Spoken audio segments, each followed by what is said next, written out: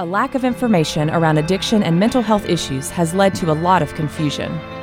Heroes in Recovery is here to set the record straight and break the stigma through the power of storytelling and by celebrating the heroic efforts of those who walk this road of recovery every day. Our movement is built on the personal journeys of survivors, shining a spotlight on the disease of addiction and creating a global community of support. Go to heroesinrecovery.com to share your story, read hundreds of others, or join us for a 6K race. Together, we can break the stigma. That Sober Guy podcast contains adult content, merciless truth, and emotional nudity. Listener discretion is advised.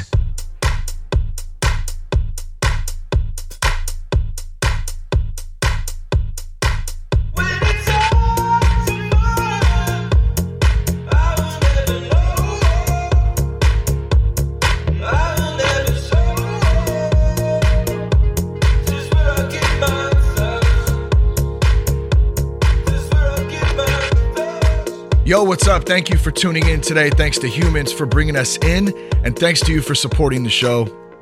Always proud to bring you Sober Guy Radio from Northern California. Thank you to everybody for supporting the recovery movement, especially those out here in Sacramento, to the Bay Area, down to San Diego, and across the map. It's really an honor to represent. I'm proud and humbled to be a part of this movement and offer something up to help end the stigma of addiction. So thank you very much for tuning in, everybody. We have a couple of announcements, and then we're going to get to our guest today. Super stoked to announce Sober Guy Radio will be podcasting from the Innovations in Recovery Conference down in San Diego. That's April 3rd through the 6th at Hotel Del Coronado.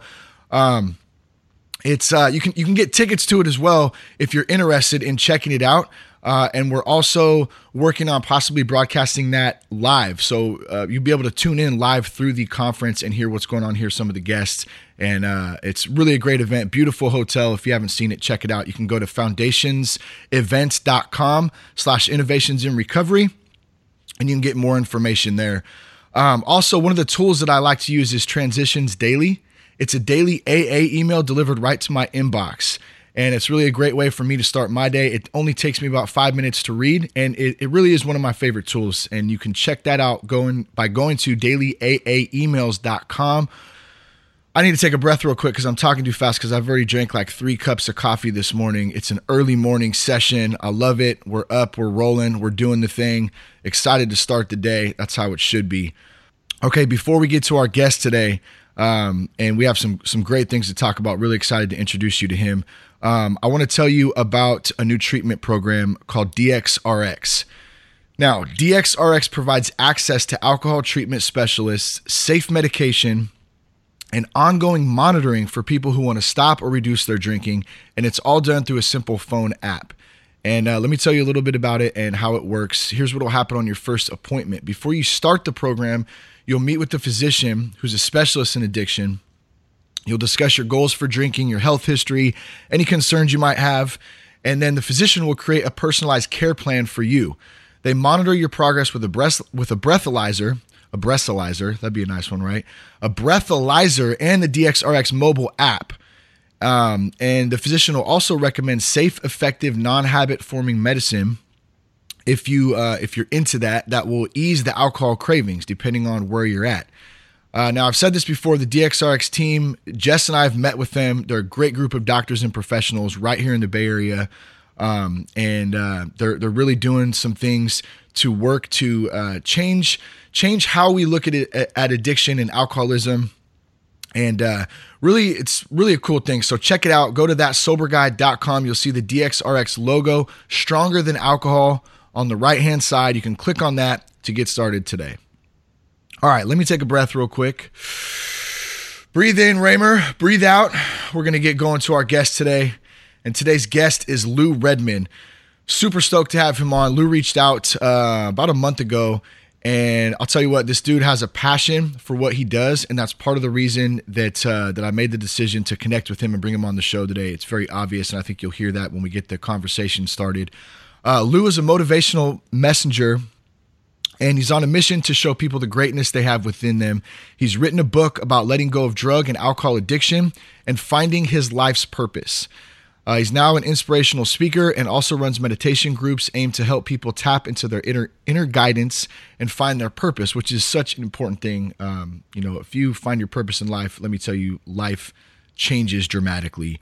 Lou's been sober now for 2 years, and he's here today to join us to talk a little bit about what he's been up to and his book and some of his story, which is super inspiring. So Lou, it's great to have you today, man. How are you? Shane, I am awesome, man. Thank you so much for having me on the show. Yeah, man. I'm super pumped to have you. Some good things going down now. Are you down in San Diego? Did I catch that right? You know what? I was in San Diego for 4.5 years. I actually just moved back a few months. I just moved to New Jersey a few months ago. It's actually where I'm from. Got it. Okay, so you're originally from New Jersey. You moved out to San Diego. Did you go to college out there? I went to college. No, I actually went to college at Penn State in Pennsylvania, and then I moved out to San Diego right after college.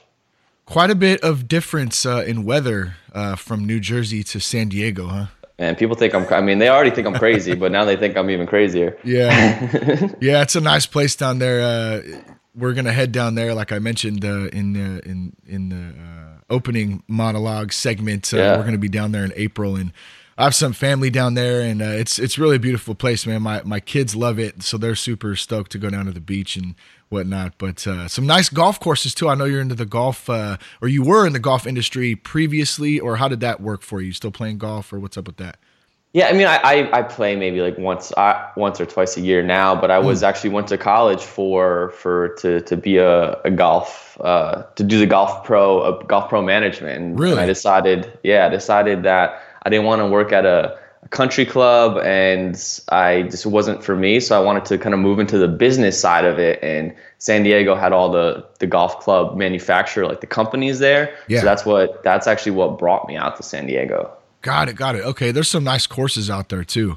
I'm too terrible to play any of them probably, but I have a good time. Playing some golf, man. It's funny though now how I think I was talking with somebody on the show about this too, about how I used to play golf just to get hammered, really. Like that would be the thing, like to get the homies together to go out, like to smash around in the car. And I mean, we would play some golf, of course, too, but we were playing drinking games during the session or, and don't get me wrong, I had some great times out there too, but I usually quit like about the 13th or 14th hole just because I was over it. You know what I mean? And now it's so funny, like being sober, I actually go out and relax and somewhat relax. It depends how I'm playing, but try to like have a good time and enjoy the actual game of golf though. You know what I mean? Exactly, man. We can get into drunken sports too. I used to, when I was a caddy in high school, it was like we'd get out on the field or the course, and it's like one beer a hole, and but you drink like 9 holes in like 2.5 hours, and you can't even see the freaking ball. Oh yeah. But somehow I still was like decent at it, even really drunk. Yeah, I know. It is kind of funny. Like my buddy and I, we called it Mario Golf. So we would get super, super stoned and we'd just continue that on the golf course. And it was really literally like we felt like we were like in Super Mario or something playing golf. But I don't know. I would have some good shots at times, I got to say. So I don't know. That's what keeps people coming back. That's what keeps you coming back to golf. Is those one like, oh, I got it. And then and then you lose like 10 balls after that, or you're throwing club. I've been known to throw a club or two. I gotta say, I'm kind of embarrassed that it's actually been a while since I've done that. But it's a frustrating game, but it's a fun game, and I think it does apply, to life in a sense where and recovery, in the fact that. I expect myself to go out and just play like this phenomenal game of golf, right? Mm-hmm. And I play maybe on average, if you scaled it out over a year, maybe once a month. Like, and that might be, twice in 1 month and then not play for another month or two and then maybe 3 times. So, but point being, I'll go to play and then expect to have this great game and go out there and just not play very well. And it's like, man, I gotta practice. I gotta put the time in. It's the same kind of thing with recovery. So let's transition this. I could sit here and talk about golf all day, man. So what's up with you? I know you just you just put a book out. I want to get into a little bit about your backstory and sitting on your porch, I think it was, and the police coming thinking you're about to commit suicide. I thought that was interesting. Take us back, man. Tell us a little bit about yourself. Yeah, man. So I'd say, growing up, I had a pretty good childhood, raised in a small little Italian town. My dad's side, where I got the alcohol tendency. My dad's side of the family, we always struggle with depression. Probably everyone on my dad's side is, I'd consider 100% alcoholic. They might not consider it, but they all struggled with this. And, I had really big dreams as a kid. Like, I knew there was something inside of me that knew that I was going to live the life of my dreams. I didn't know what that meant. When I was like a little kid, I always thought that I was going to be in sports, and I always was really excelled at the sports I played. But then as I got to high school, I started to feel like the need to fit in. And my way to start fitting in was when I found drinking and starting to party on the weekend.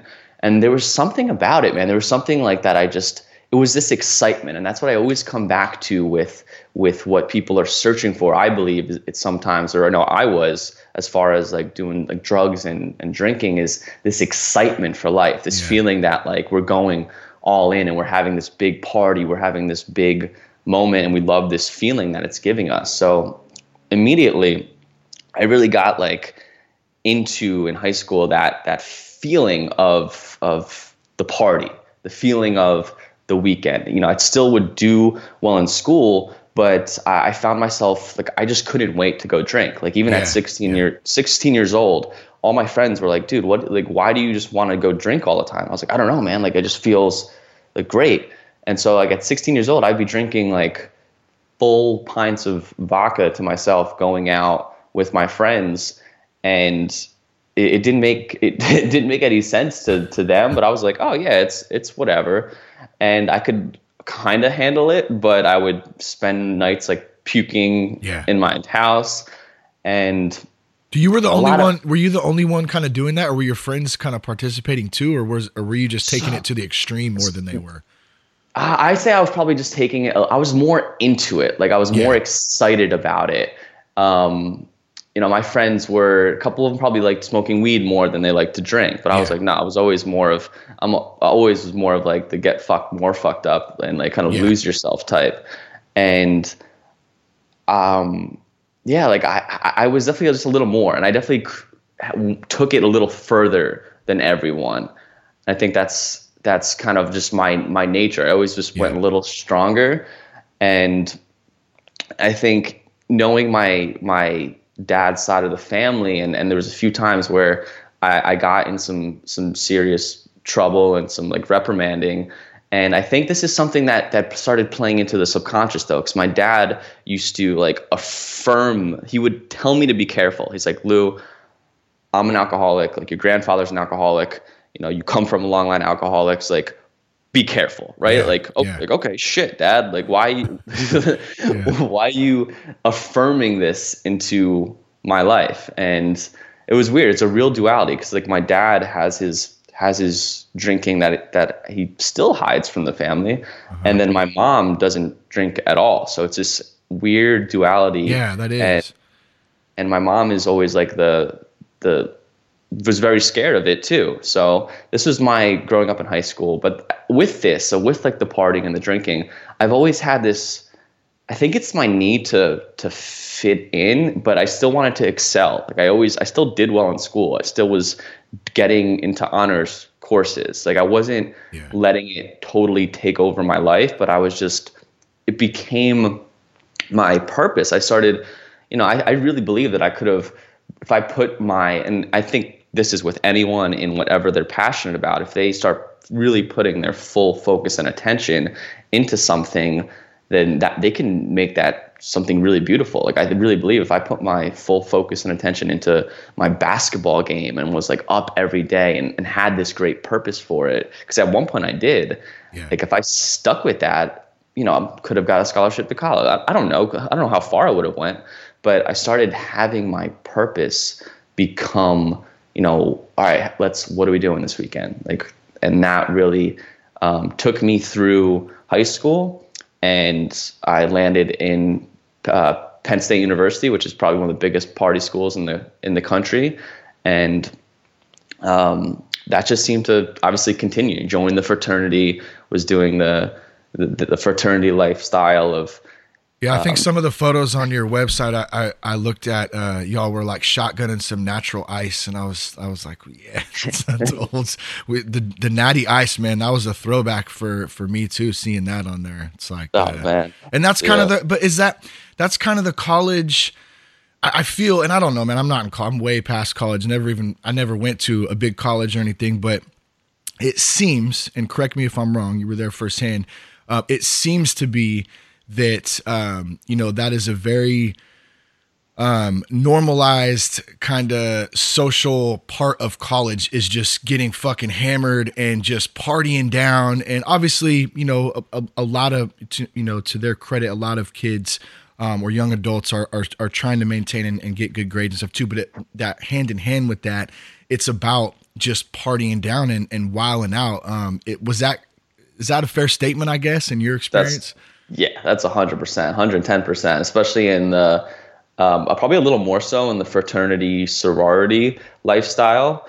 I think it's just kind of more of maybe the alpha male ego, and just like I don't know what it is, but you are on the head with big party schools and colleges. Like, it's about getting fucked up, drinking, like, there's a plan we have people coming over on Tuesday night, Wednesday night, Thursday night. There's probably, I remember in college, when you're drinking like literally 6 to 7 nights, like every night, and those nights that you can't even like go to sleep because like you like start bodies like literally physically addicted to feeling the alcohol to actually go to sleep. So it's crazy. College was a lot of fun. Like, of course, like it's always fun in the moment. Yeah. But again, like I would take things too far. Like I had a nickname like Liquor Lou. Like I would just like when we were drinking liquor, for some reason beer probably I could handle a little more, but once you got the liquor in, we'd have these day-long parties, and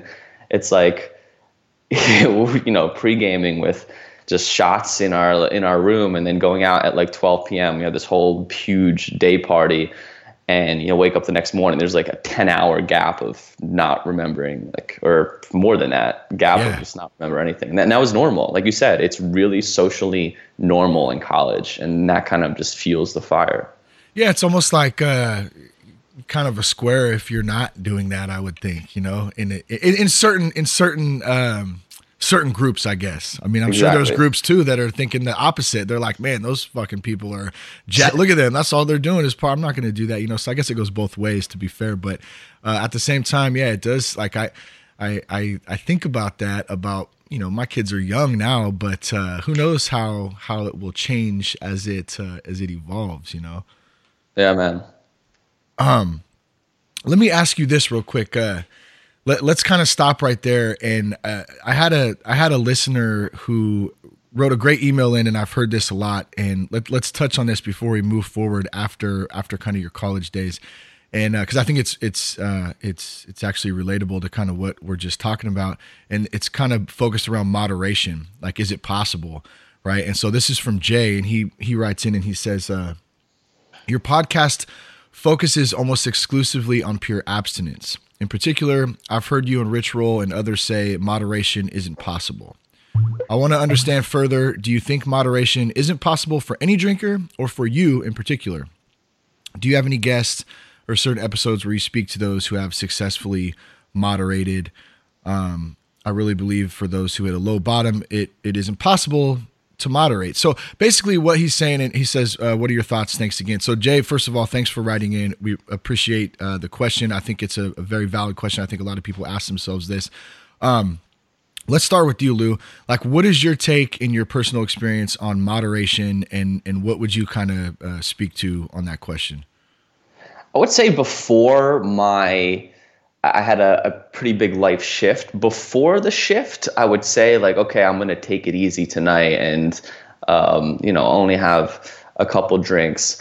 And it worked out sometimes. Like if I had something the next day and I really had to slow down, it worked out. But I think it depends what you're moderating, because I really I was so addicted more to like the big fun and the big party that I was planning my life around that. And I knew like that I don't want to moderate. Like it doesn't, that's not the point of what I'm excited about. I'm not excited about moderating. And I think my story might be a little somewhat maybe different in that, like when I was even towards before I stopped drinking, like I wasn't someone that I needed to be like post college, like I needed to be drinking like all through the week. It was, and I got into different kind of drug use after this, but it was the weekend and it was the big party. Yeah. So I like to go all in.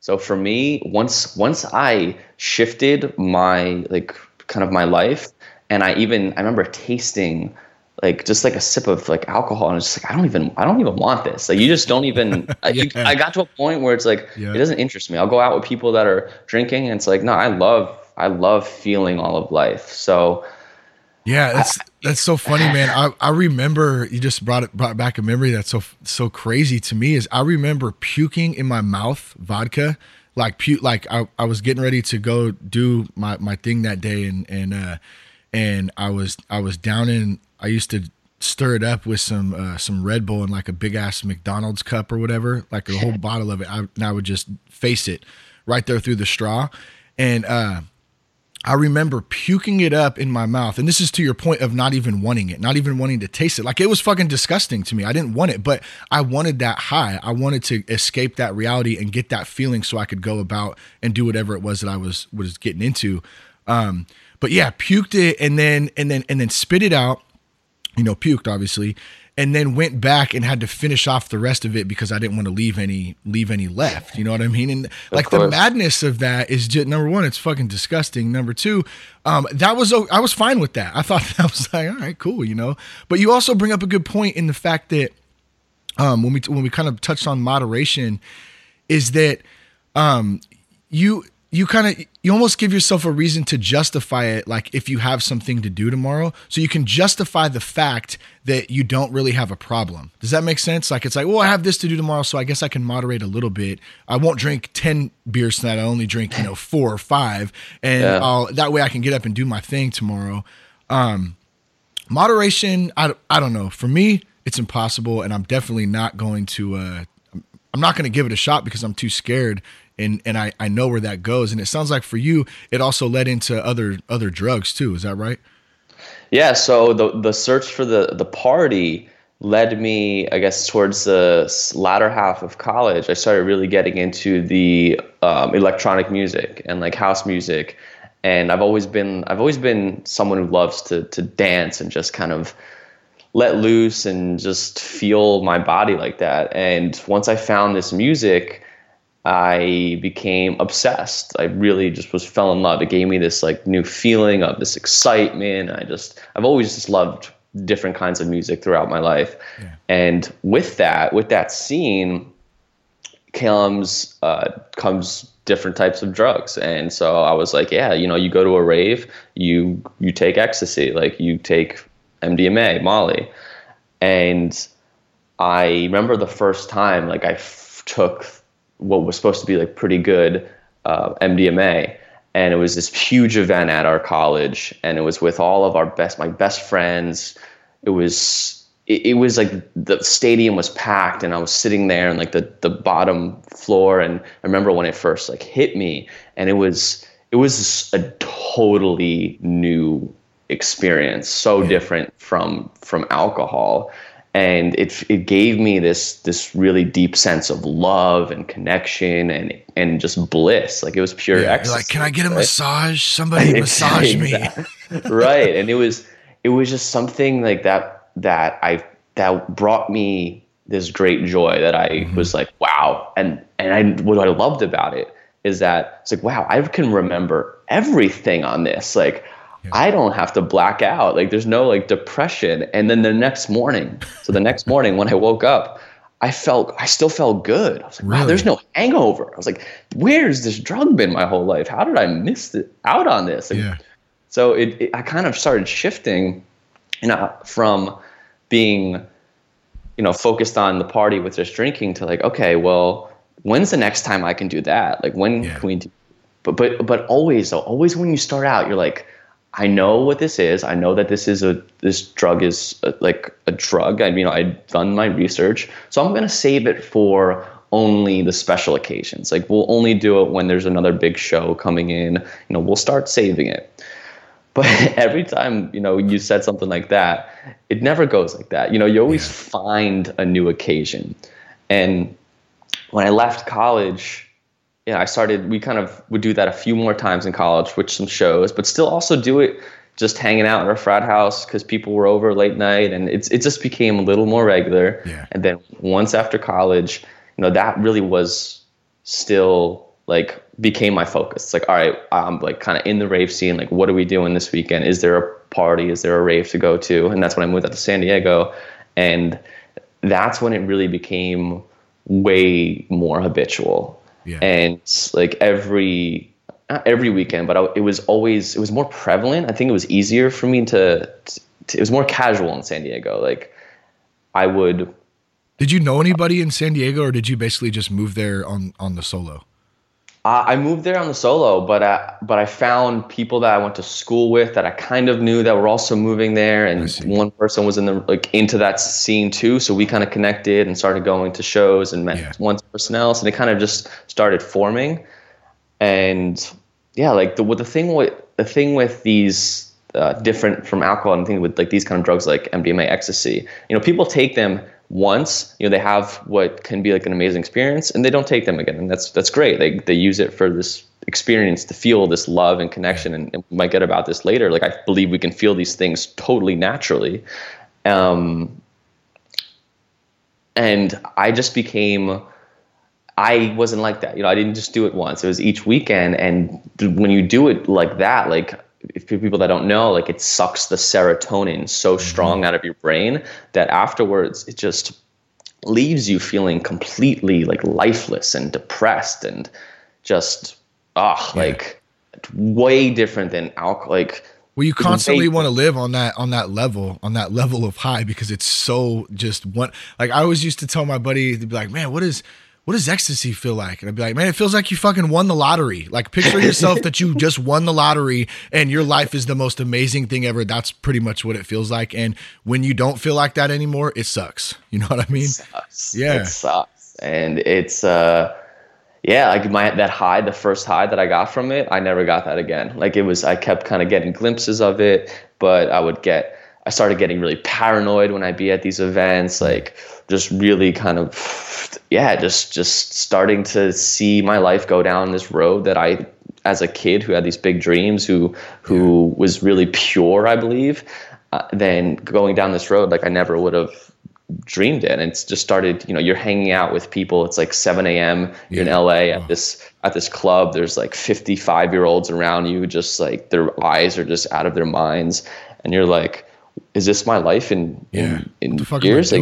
Like, what the fuck am I doing with it? Did that also take away, I kind of almost back to the golf analogy earlier, did that take away for you the music too? I mean, because part of going to that is if you find some good music, I can't dance worth a shit, but I still like to hear some good music, and it takes away from that because it's all about the drug, right? Yeah. I mean, it's all about getting high. So, I mean, I guess you might enjoy it while you're high, but it's really becomes like the secondary focus of why you're there. You know what I mean? That's the truth. No, I used to like love going there for the music, and then it's like I don't even enjoy the music until the drug kicks in. It's like we're just waiting. Yeah. Like, we're just getting there. It's like, all right, now we're waiting. And it leads down a very slippery slope. And I found myself it's funny though, some days I wouldn't, I still said when I would drink, I still lose control of myself. But it was like we shift things. Whenever I would do ecstasy, I wanted to feel it so strong. I was like, no, I don't even want to. I'm not drinking, like, because I just want to feel this drug, and I don't want to like lose this feeling. Yeah. So it was like a balance of like the alcohol was just starting to get me really depressed. Like, I had with my girlfriend, you know, we'd go out, and alcohol would just make me like just miserable. And like, that's why we started needing to take like ecstasy together to feel that love. And it's just it's so normal though. And I feel like it's so normal for kids, in my generation, like in their early 20s, to be doing this each weekend, and people don't see it. And that's, I think, something that I feel here to be somewhat of a messenger for, or even in our society in general. Like most people are like alcoholics. So, they like on the weekend, they're just getting drunk habitually. They have a good job, whatever, but like you don't admit it, or you don't have to.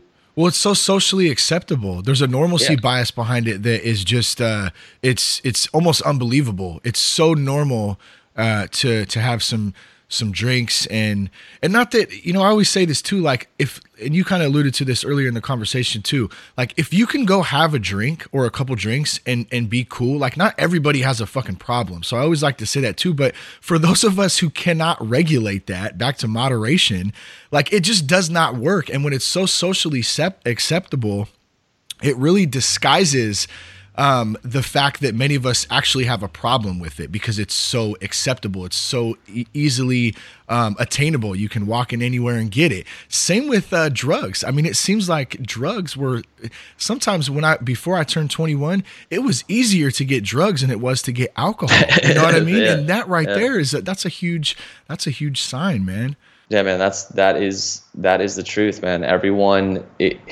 People just don't see it, and some people, you just have to know your body. That's what I want to say. You have to know your body. Some people can't drink coffee because they're like, they freak out. Like everyone's different. So it's about knowing yourself. And that's really what I think, in a larger picture, like I believe that's what life is ultimately about. Because when you know yourself, when you truly tap into what I call like that inner truth, your purpose, your passion, then it's like the outside just happens. Like you almost don't even do anything. Yeah. I want to get into that with you too. Like that moment when, that moment when it just kind of hits you, and you're ready for change, I guess. You're ready for something more, and you realize that you want to take your life down a different path. Before we go there, though, I want to just talk about this really fast because I think you brought up a great point in what we were previously talking about. Is back to that. So you have the drugs, you have the alcohol, you have the things that get you physically high. It's that excitement. Right next to that is kind of what you were saying, is that moment of just excitement about what are we going to do? Like, we're going to party tonight. We're going to have fun. And so it's almost a drug in itself, I guess, is what I'm getting at. And when we're constantly looking to the next, to that weekend or that next type of thing, we immediately lose all concept of like our reality that we're living in the moment. You know what I mean? And so when we're not living like that, we're just constantly thinking about what we're going to do next, how we're going to get high. Like, that's not a fun way to live. It might be fun at first, but after a while, man, it starts to get tiring. It starts to get old. And like you said, now I'm taking, this amount of drugs because I'm never going to get as high as I could in the beginning. You know what I mean? And so as that kind of goes on for you, so you're living this life, you're going to raves, you're getting into ecstasy, the alcohol is kind of the best. Maybe we should start a slogan like MDMA will help you stop drinking, right? Because you were able to stop drinking. And I kind of experienced that too. I was able to balance both of them. But all right, let me shut the fuck up. I'm rambling here. When you hit that moment, talk about that, man. Take us back to that place where you're just like, I've had it with this and I'm ready to change. Yeah. So I always say, like, I don't have like this one epic rock bottom. I have some stories in my life that should be rock bottoms, but I didn't have that like last epic rock bottom. I'd say I had like this consecutive just weekend and every weekend of these lows of just like throwing myself in a cave. And there was just one weekend, I think it was Memorial Day weekend of 2014. So not even that long ago, but Memorial Day weekend 2014, I just was at this rave event in San Diego, and we didn't have a scale to like actually break up all like the stuff that night. I thought I was good at eyeing it, but it ended up being like, it was so much, but I wasn't feeling it. So I took way too much Still didn't end up feeling it, but still got it was just bad. Like, it was just never fun the whole time. It was just, I guess, went into a paranoia. It was just like, ended up going home, and I'm sitting there in my bed. It's like 6 a.m. My girlfriend, who actually she was studying for grad school. She didn't go out with me. I just went out with like one other friend because we were going to go to this rave. And I'm just sitting there like, I'm not going to be able to sleep until who knows when. And I feeling like the complete death that I keep getting myself into. And it was just like a whisper. I always say that. It was this like whisper that came to me that was like, why do you keep putting yourself here? Like, where are like the benefits? Like, what value is this bringing into your life? And where do you see this going? It was like, I finally saw like the road signs. And I just said, I didn't really know what it meant. Like, that morning, I was like, you know what? That's it. I'm done with this right now. I can't do this to myself anymore. This is too much. And I really believe, like, when we kind of make these bigger life decisions, like, I believe in this, things just start happening for us. And it was like 2 weeks later, and this is a whole crazy like synchronistic story of how I even got into this meeting. But 2 weeks later, I found myself in this meeting with a group of entrepreneurs, and I did not deserve to be in this meeting, but it completely blew me away. Like, these people were all in their 20s. They were running successful businesses. This one guy was like a millionaire, like this real estate investor, a couple life coaches. They all were doing their own thing. And I was sitting there like the guy who just been cared about partying the past 10 years of his life, like working this accounts receivable job. I'm like, what the fuck? Like, where am I? Who are these people? Like, where did I miss this? Like, how did I get here too? It's like, it was crazy. And it was that meeting, like, they were all talking about like bettering their lives, bettering their businesses. They were talking about like stuff that mattered, and sitting around a group of men talking about that was so foreign to me. Like, I was just talking about bullshit. All that mattered in my life was bullshit. And these people were talking and thinking and living just a way different lifestyle. And it was that meeting. Like, I remember sitting after that meeting, like going into reflection. It really just took it stabbed me with this like a wake up call of being like, Lou, that could be you. Like, you could have been there, like this in their 20s, like really crushing in life, but look where you are. And it was just a challenge to myself. And I made a choice like that day. Once I saw this group, once I got in there, I was like, I am going to start living differently. Like, whatever those guys had, like, I am going to start living with this new, what it was at the time. I didn't say this, but I realized on that day, I don't think you always have to find your purpose. You have to start choosing to live with purpose. And it was that day that I chose to live with purpose, because there was this complete paradigm. It was a paradigm shift of worlds. And I honestly didn't even know if I was going to be invited back to this meeting. I thought I had nothing to offer this group, but somehow I like poured my heart out to like the guy who like started this and said like how deeply impacted I was by sitting around this group of people, that I would love to continue coming back.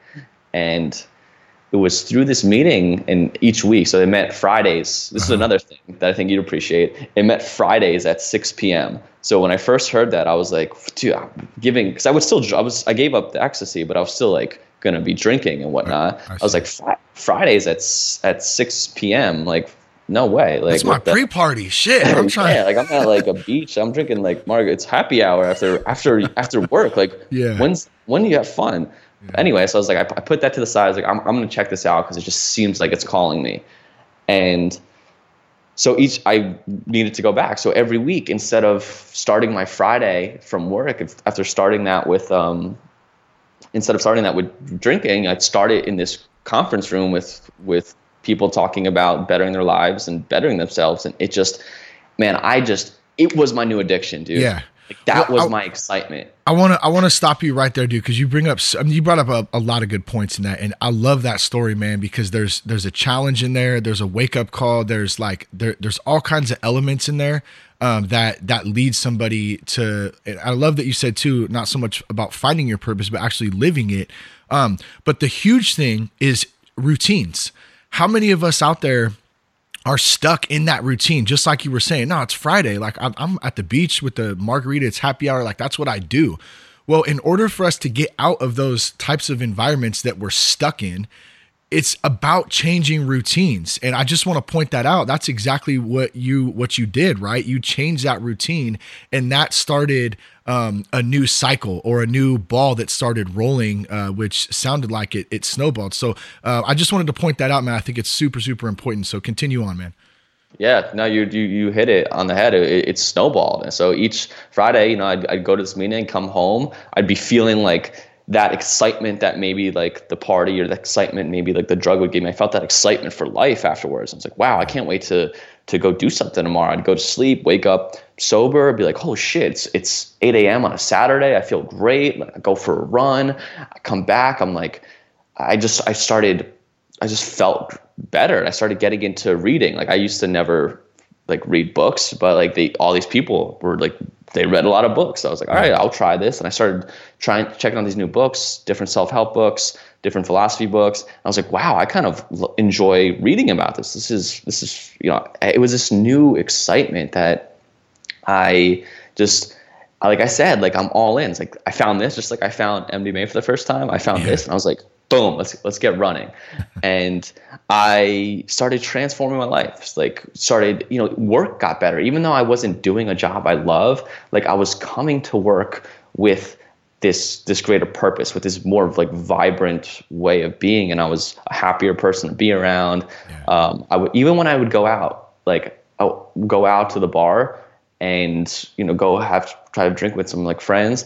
I was drinking less, and I was kind of seeing this debauchery that was happening. I was like, was I part of it? Like, I understand why I used to want to get so drunk, because this is stupid. So it was having this impact on every area of my life, and I just continued to move forward. And one of the biggest routines that I found was meditation through that. And it was meditation that really opened me up to like another shift and another transformation. Did you find in, with addiction, relationships are a huge issue, many different parts or components, I guess, to relationships. But one of them that's coming to mind with this is, like you were saying, you go back to the bar with some buddies and have some beers or whatever. It just wasn't the same. What's kind of your thoughts, and what was your experience with those relationships that were really purely based on drugs or alcohol, and the talk is it's debauchery talk. It's stupid stuff. It's usually something most of the time of not very much substance. And if it was considered substance at the time, you probably didn't remember it much in the morning anyway. Right. So it probably didn't mean much, versus sitting in this group with this other group of motivated men who are out there trying to not only better their own lives, but better the world too, and make a difference, live out their purpose. I mean, those relationships right there, it's like night and day. It's completely different. So was that something that really drew you in and was really able to help you overcome the need or the want to continue on in that lifestyle with drugs and alcohol? Absolutely. I mean, your environment makes you, like your environment shapes you, like who you surround yourself with is so important. So when I started seeing that debauchery and just kind of stepping back at the same time, actually, I'd made a decision to break up with my girlfriend. And I moved out by myself and was really in this soul searching period of my life. I just got in this group and was kind of just starting to find myself. And it was this really new time. And I would stay home more, like be going out less. My friends were like, dude, what's going on? Like your friends that's the biggest thing. It's like your friends are not going to understand unless they have certain experiences. Like you're going to start losing friends, and you start realizing that the friends that you do lose through the process you're meant to lose them, and you create new relationships and positive relationships. And I'm big on this because I've seen it happen with my transformation was such a 180 that it really happened. Like I don't talk to anyone from college really. Like all my college buddies, like I haven't talked to in over a year because they're like, they don't understand. They don't get it. And they think I am just too crazy, like in a way, even though I feel like I'm the only sane one of them. Yeah. Do you get I just experienced this just over the weekend, and my wife's been telling me, she's like, well, you need to talk about it. I know it's bugging you. And I'm like, it's not bugging me, but I guess ultimately it is bugging me. So I'm talking about it again on the show now. But do you ever find like, or have you ever experienced like someone from your past giving you the whole bullshit of like, oh, well, you think you're better now because you don't drink, or you think you're, this or that? Is something that is just like, it drives me crazy because it's like, no, that's not the point. I mean, but at the same time, yes, I am better. I'm not better than you, but I'm better than that lifestyle that I was fucking living before. And if you want to join me, then fucking jump on board and let's be winners together. But don't sit and hate on me because I'm doing something trying to better my own life. You know what I mean? Like that's been a tough one. Have you had any experience with that?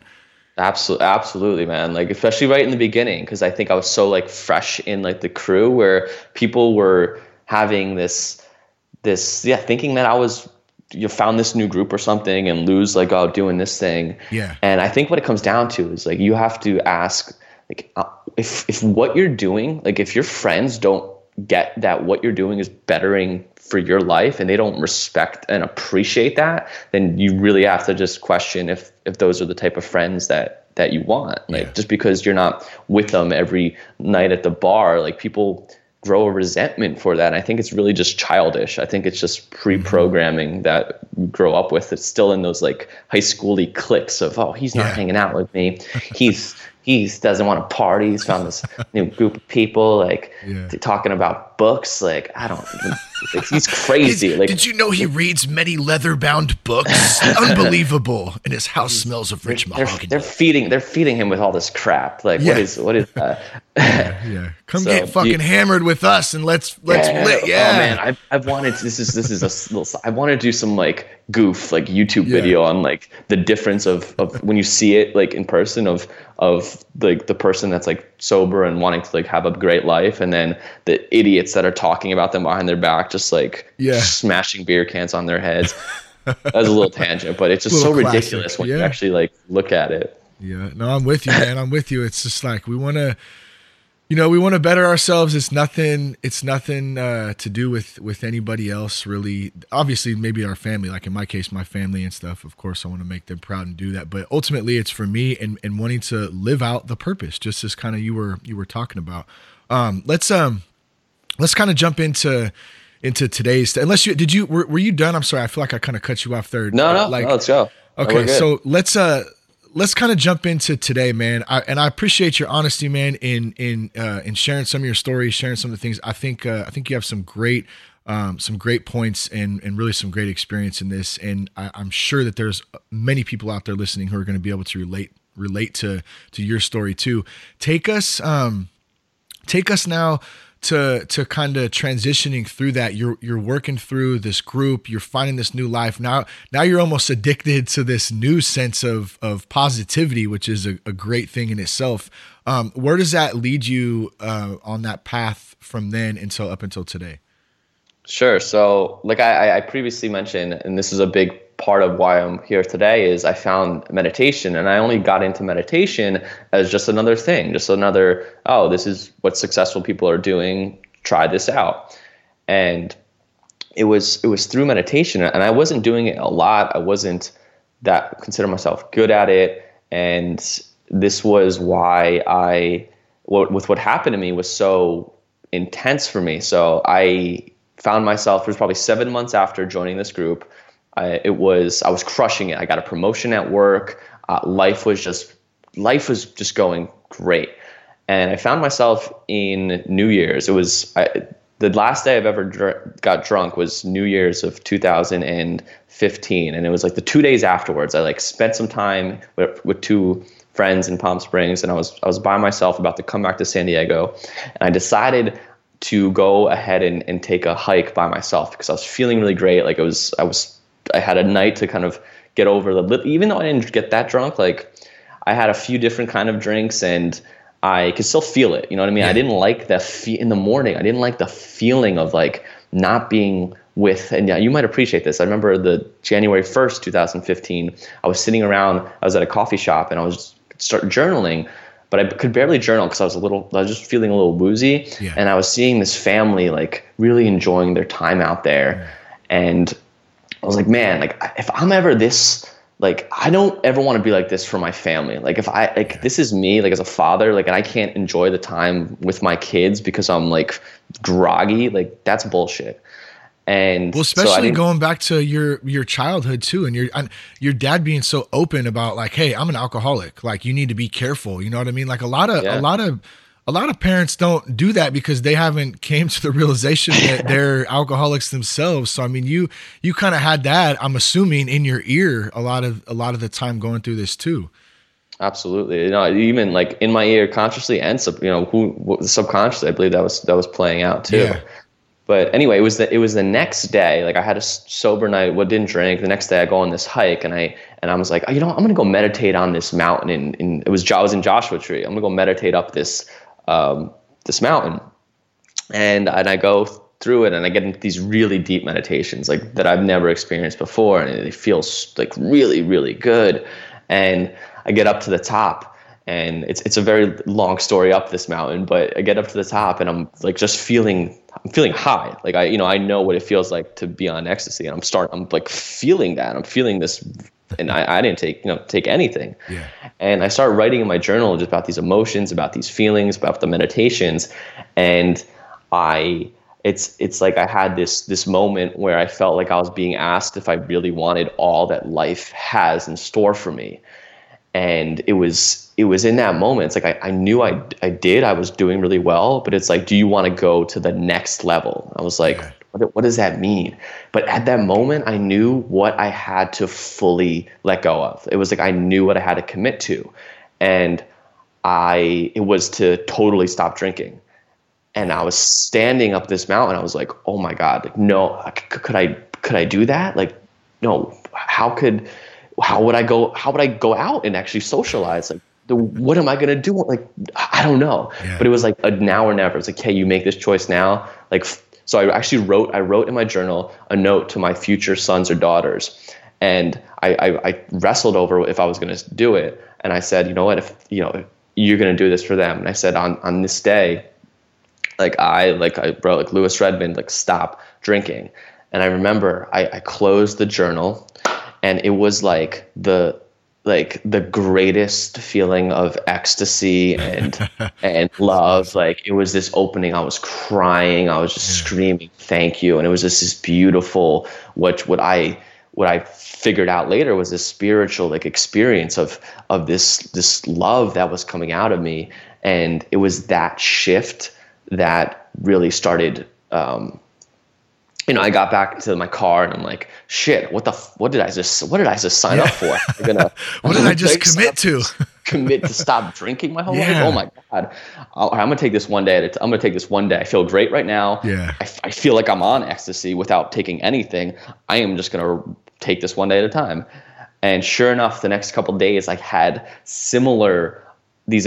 had some of these experiences like that were similar, and they kept kind of amplifying. Yeah. And this is a really long story, but through these experiences, I felt that like I was really just meant to do more and really called to like a higher purpose.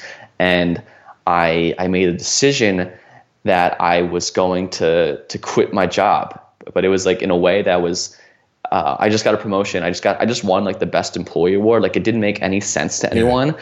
So I quit I quit through an email, and I quit with, I poured my heart out on this email explaining what happened, or explaining that I was leaving to I didn't even know what it was. I didn't know what I was going to do. I had no plans. I just felt this love, and I felt this purpose and this mission that I was being called to just go for.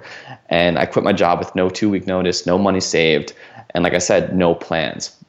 And it was like you mentioned the cops and the suicide before. So it's when I did this, and I put my phone on airplane mode because I did it from my house. Yeah. And it was so crazy, like what I sent out. It was just so different than people just didn't expect it from me, that they thought that my email was actually a suicide letter.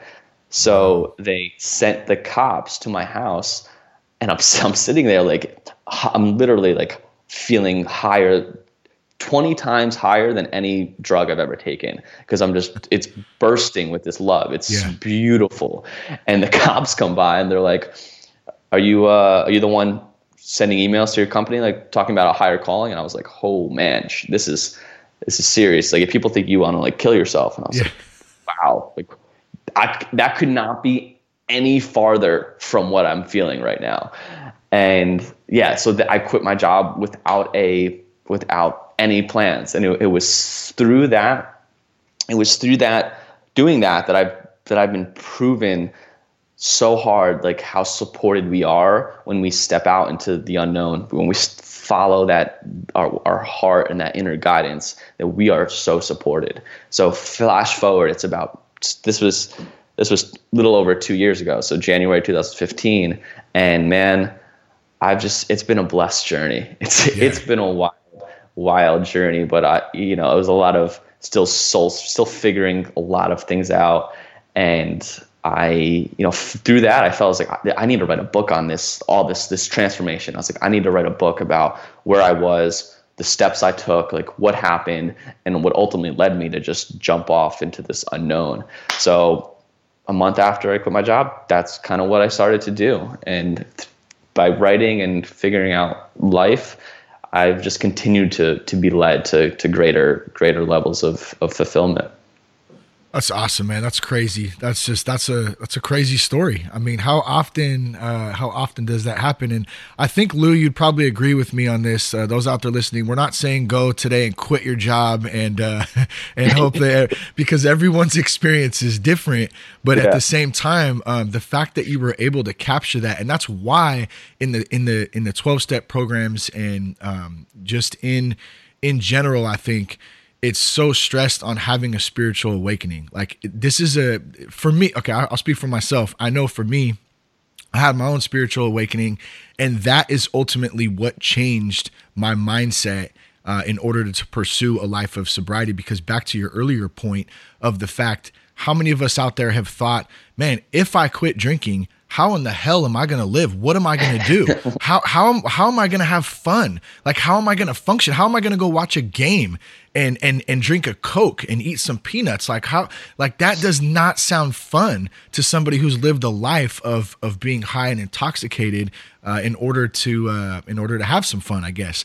I think it's super interesting too that you pointed out that you basically felt like 20 times higher on this emotional state versus, being on ecstasy or any alcohol or anything like that. Like, that's pretty interesting to me. And you rode the wave, right? I mean, started writing and just let that shit just flow. I've read it, man. And that's it. Once you find that connection, that higher connection, and through what I didn't really know what was happening to me at the time, but it was doing my research afterwards and figuring out that these openings and these spiritual openings and this connection, we're meant to feel ecstasy. Like, we're meant to feel bliss. We're meant to feel that excitement that drugs are a shortcut to, that they can glimpse you into what I believe the God essence or the universe or whatever you want to believe in. Drugs are kind of like a shortcut, but they're going to lead you. They're putting the light. They're going to burn it too bright, and it's going to burn out. And that's what you can cultivate naturally through, I believe, meditation.